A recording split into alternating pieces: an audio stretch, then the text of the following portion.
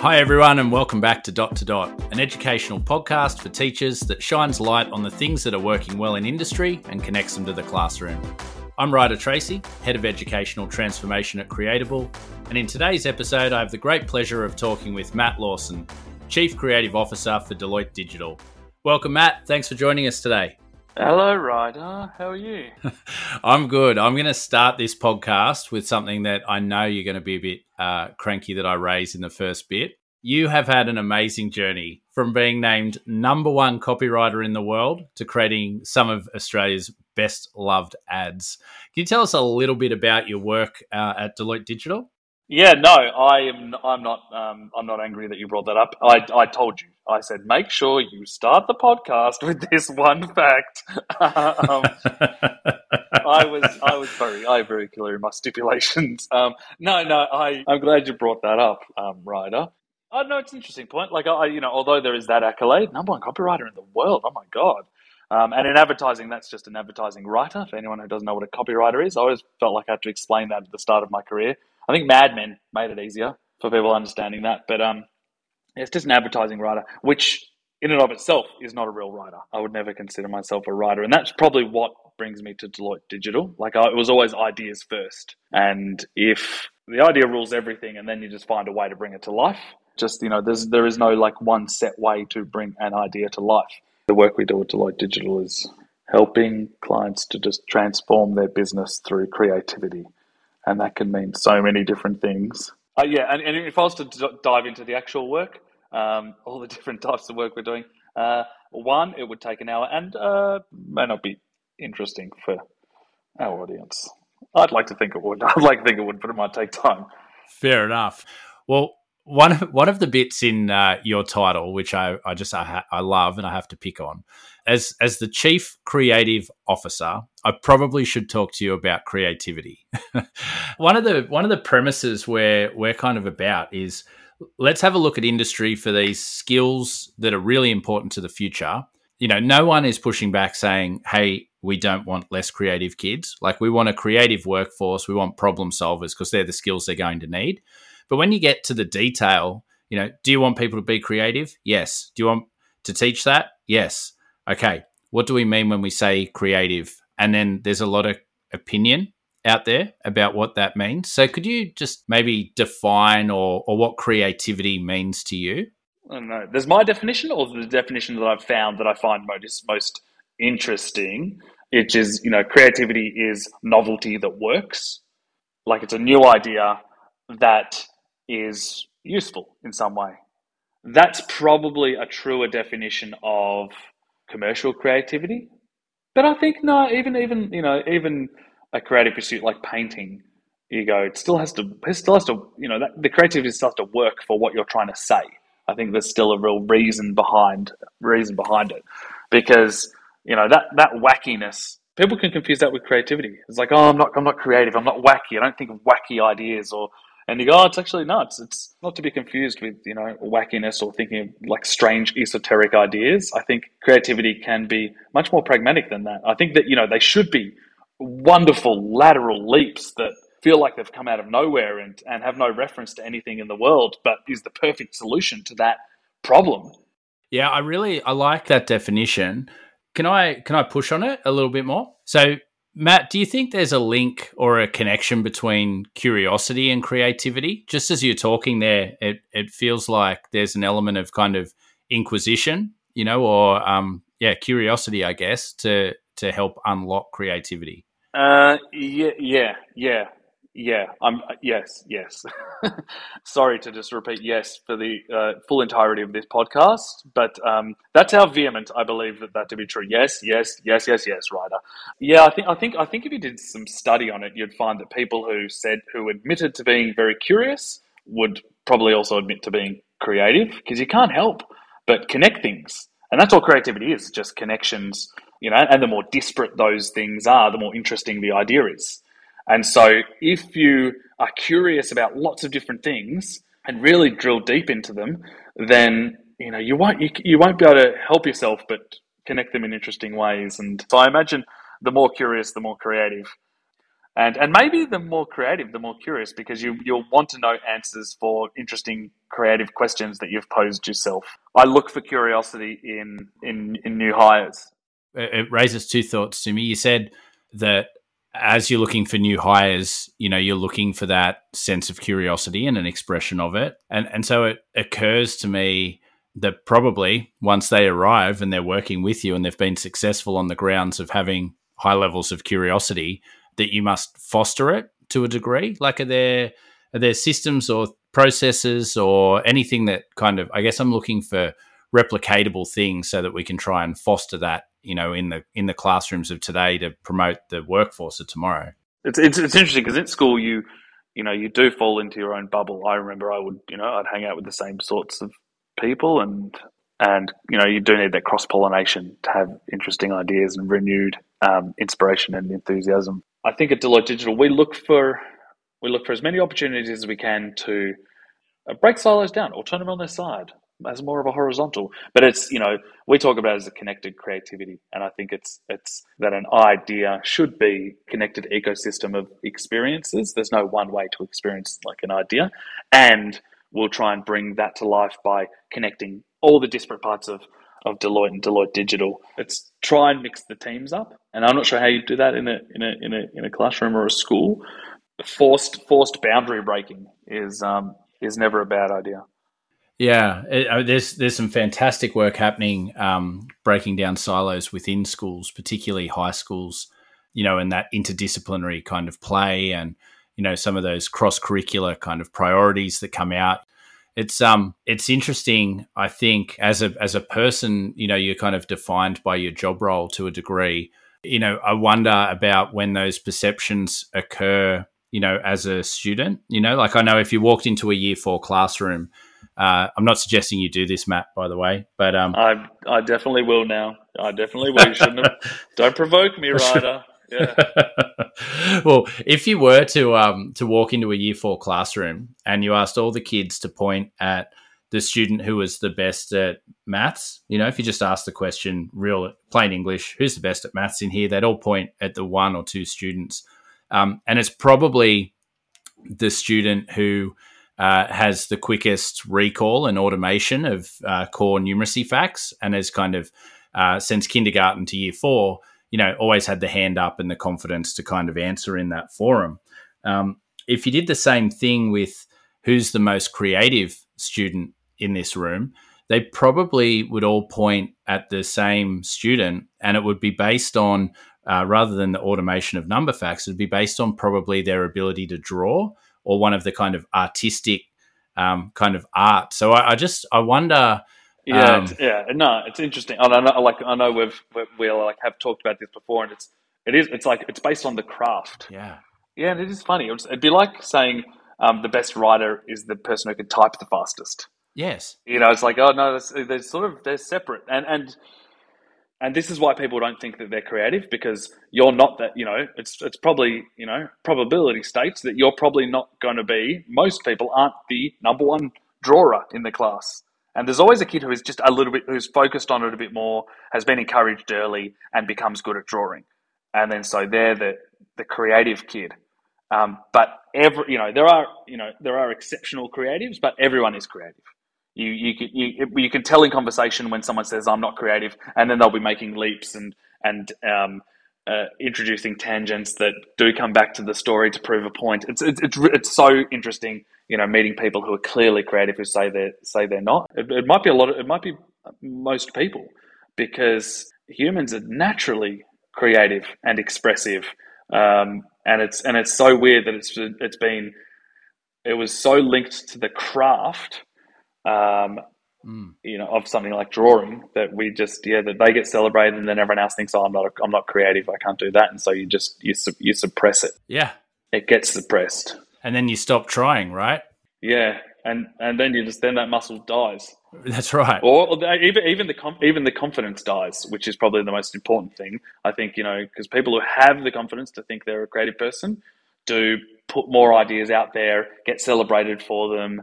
And so just that muscle, even the confidence gets strengthened with every workout. and then you become a creative. You become what people say is a creative person, but you're a well trained creative person as well. And so, anything with training, you become a superhuman. Like Olympians are superhumans. It's superhuman the amount of effort they've put in. And yes, there would have been some genetic leg ups, but the confidence is the biggest thing. And I think also that people don't realize that there's creativity in every subject. When I look back to high school, you go, oh, the creative students did art and drama and graphic design.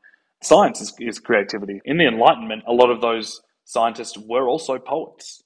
It's, in school, like, they're so separate. Looking back, and this is a while ago, so apologies. It's just not the case now.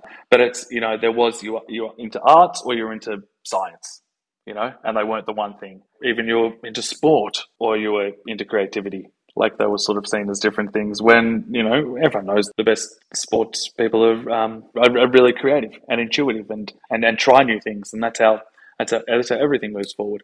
So there is creativity in everything, and so I think it gets siloed, as you were saying. Yeah, absolutely. Do you think when you think back to your experiences growing up, based on the conversation we've been having, there must have been a trigger or a moment or a prompt where you sort of thought that you had some creativity or some talent or an inclination towards being creative? Yeah, like, I was always interested in drawing, but then I was interested in inventions, and I think Young Einstein had came out when I was a kid, and I liked that he invented stuff, and I think that opened my mind to what else could you do? And I was thinking about this recently. There was a time that I had remembered, and I was like, oh, that moment, the fork of destiny shot out sideways at that moment, and I followed a new path. We went on a school excursion when we were in prep, and to the botanical gardens in Melbourne, and there's a beautiful lake there, and there was reeds floating on the lake, and I remember grabbing one and grabbing my an elastic band from my lunch and thinking, you know what, I'm going to try and make a bow and arrow. And as a 5-year-old, that might even be alarming. He's trying to make a bow and arrow, but it was too flexible. It was too flexible, and it bent round on itself and almost touched with the rubber band. And I was like, oh, it sort of looks like a boat now. It looks like a rubber dinghy, like a boat. I remember thinking as a kid, and it was just simple iterative steps that got to this. And then I was like, oh, and you could probably wind up the rubber band like my plane I've got at home, where you wind up propeller, and you put a little flat piece of tambac in there, and you could make it's like a paddle steamer. I've seen like paddle. I remember putting that in and winding it up, and then putting it in the river and in the lake, and it going, and it shot up and like went pretty fast, and then slowed down and just drifted. The other kids were like, "Oh my god, give me a reed! Oh my god, we're making boats!" And anyone got a rubber band. And I remember the teacher wondering, she couldn't believe that I hadn't seen it somewhere. She's like, where did you see it? No, but serioushad someone taught you that? And I was like, oh no, and then I did this and I did this, and it's just like, I think when you think through the steps, it wasn't that much of a leap, but jumping straight to a rubber band powered boat, it seemed like a leap. But I remember thinking then, and seeing all the other kids like trying to make them and playing with them and being amazed. And having an adult go like couldn't even comprehend how you thought of this idea. I was like, oh, this feels great. This is amazing. Oh my god, yeah, I'll do this. Yeah, like this is an idea that just came out of nowhere, is now spreading and it's having impact. And and I also like the story because it was a failure. It was a failure that through creativity became a success. It turns out like a really bad bow and arrow is an incredible bow. That's and I think that's the lesson for today. Looking back at that, I go, oh yeah, that's sort of, I can see how that's how I tried to engineer an entire life around making. How can you see something differently, use it in a different way? You've looked at something differently and thought, what else could we do with this? Yeah, and for that teacher in that moment, Matt, we always talk about teachable moments, and the fact that her response to that in that moment was inquiry and kind of shining a light on your creative process in that instant. It's something that's really hard to do in school unless you kind of plan for it. Like those serendipitous moments are really hard to capture, but they're so impactful. It's the kind of underlying piece that sits there. Now that you are blessed with this creative source. I've got a question for you. I spoke to a creative strategist from Facebook a few weeks ago, and she was telling me that one of her worries when she first came into the role was that she had a finite number of creative thoughts. She was waking up each morning worried that today might be the day, she used up her 150th good creative idea. So what what do you think about that idea? Or is there a creativity quota out there? I don't think like that. I think that would, I should definitely have a chat with her and, I don't know, try and ease that anxiety, because it's like when, and there's a theory, I'm sure it's not a prevailing theory, that, your heart has only a certain number of beats, and then when you use them up, that's it. There is no science behind that theory, but I remember someone telling me about it, and I was going, oh my God, if you believed that, you wouldn't do anything. You would seize up in anxiety. And it's similar to that, to the idea theory, the quota. You go, I think it'd make it worse. You would seize up and you'd go, oh, is that the last idea? Is that the last? Have I run out? I can't think of something for the last half an hour. Have I run out? Whereas creativity is the most incredible resource on earth, because the more you use, the more you have. Like it's an infinite resource. Like, you will think of ideas and which will inspire other ideas. You will, you will think of ideas that will make you curious towards looking into this. That will then feed other ideas. And I think you've also got to have the belief that it is infinite, and an idea will come, and you've just got to enjoy the process. Well, that leads me to think then that I'm not out of ideas. I'm just blocked.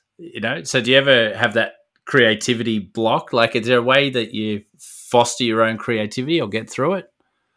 I try and remember that this is so fun. This is the best fun. This is like, I can't believe I've got an hour to think of ideas. And I think fun loosens, joy loosens things up.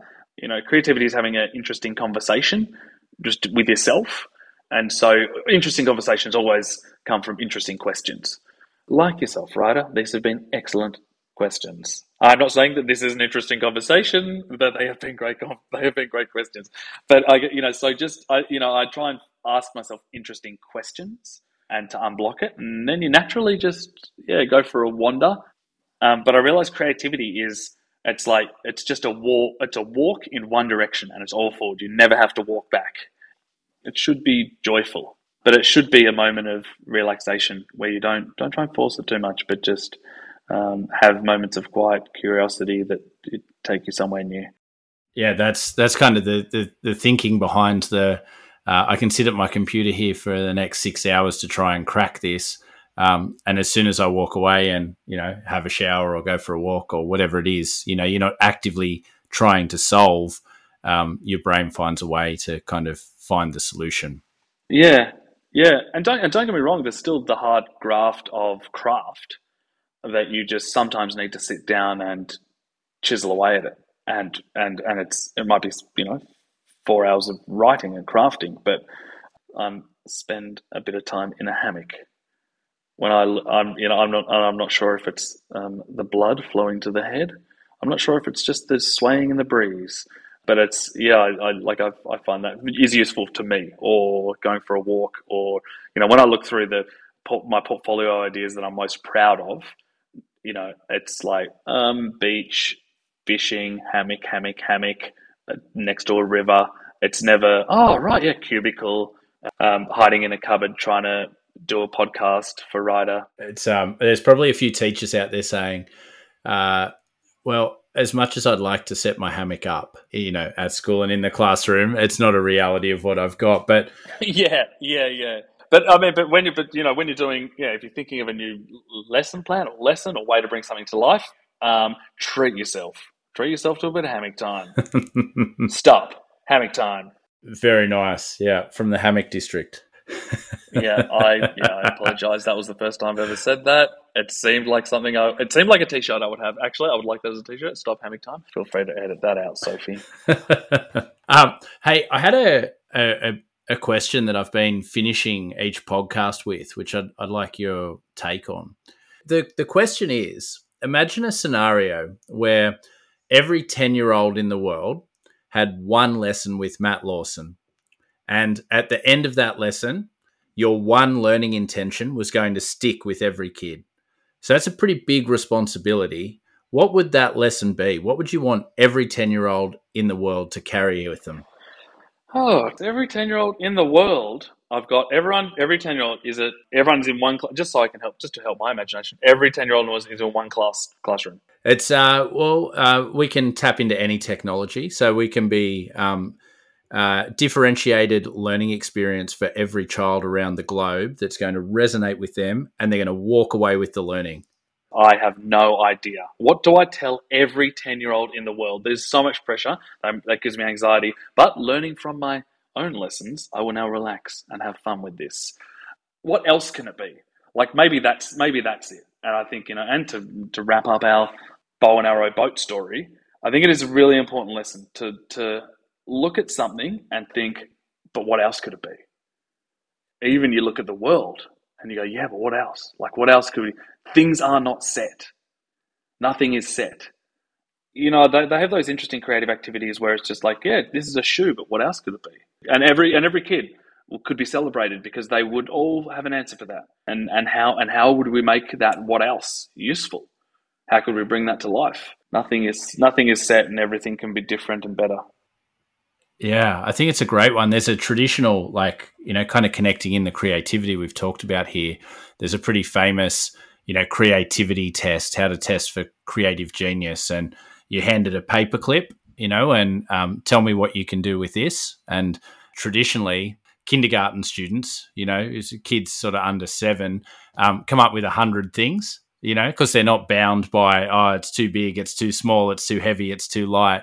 And then once we've put them through our education system, the year 12 students or the first year uni students or the, school leavers, they can come up with sort of 5 or 6 things, It can be a paperclip, could also be a paperclip, and that's kind of like, we stagnate that creativity. So I think the idea of what else, kind of embedding, because we are going through a global shift, different to the Middle Ages one, but there's new problems that are going to need to be solved, and we're going to need to look differently at the world. Yeah. I'm hoping for another renaissance. I think we're all set, and I think, of course, it's going to be the kids. And just like the Renaissance, it was education that revolutionized everything. And so it was a radical revamp of education that created the Renaissance. So thank you very much for that as well, teachers. Thanks for the Renaissance. Oh, thanks so much. Thanks so much for joining us today in your busy schedule. And the whole premise here is that people take what works for them and apply it, and they discard the other bits. And I think there's some really, really powerful kind of connection points in there that I'll reflect on. Absolutely. Thanks, Matt. No, thanks, Ryder. It's been great.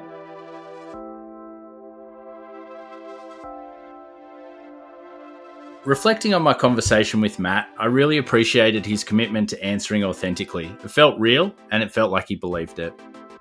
His definition of creativity as novelty that works really appealed to me. He made me think that if ideas breed ideas and creativity breeds creativity, then we as educators have an opportunity to help our students down that path.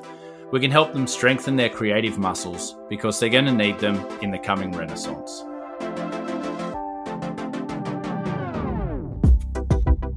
Thanks for listening to Dot to Dot. If you enjoyed today's episode, leave a review. Let us know what you liked, what you didn't, what you'd like more of, or what you learned. Reviews help us reach more listeners so that we can keep bringing you awesome conversations about what you want to hear about. Don't forget to subscribe to the podcast so you can keep up to date with each episode as they come out. Dot to Dot is a Creatable podcast hosted by me, Ryder Tracy, and produced by Sophie Ellis. This episode was recorded on Dharawal and Darug country. Catch you next week.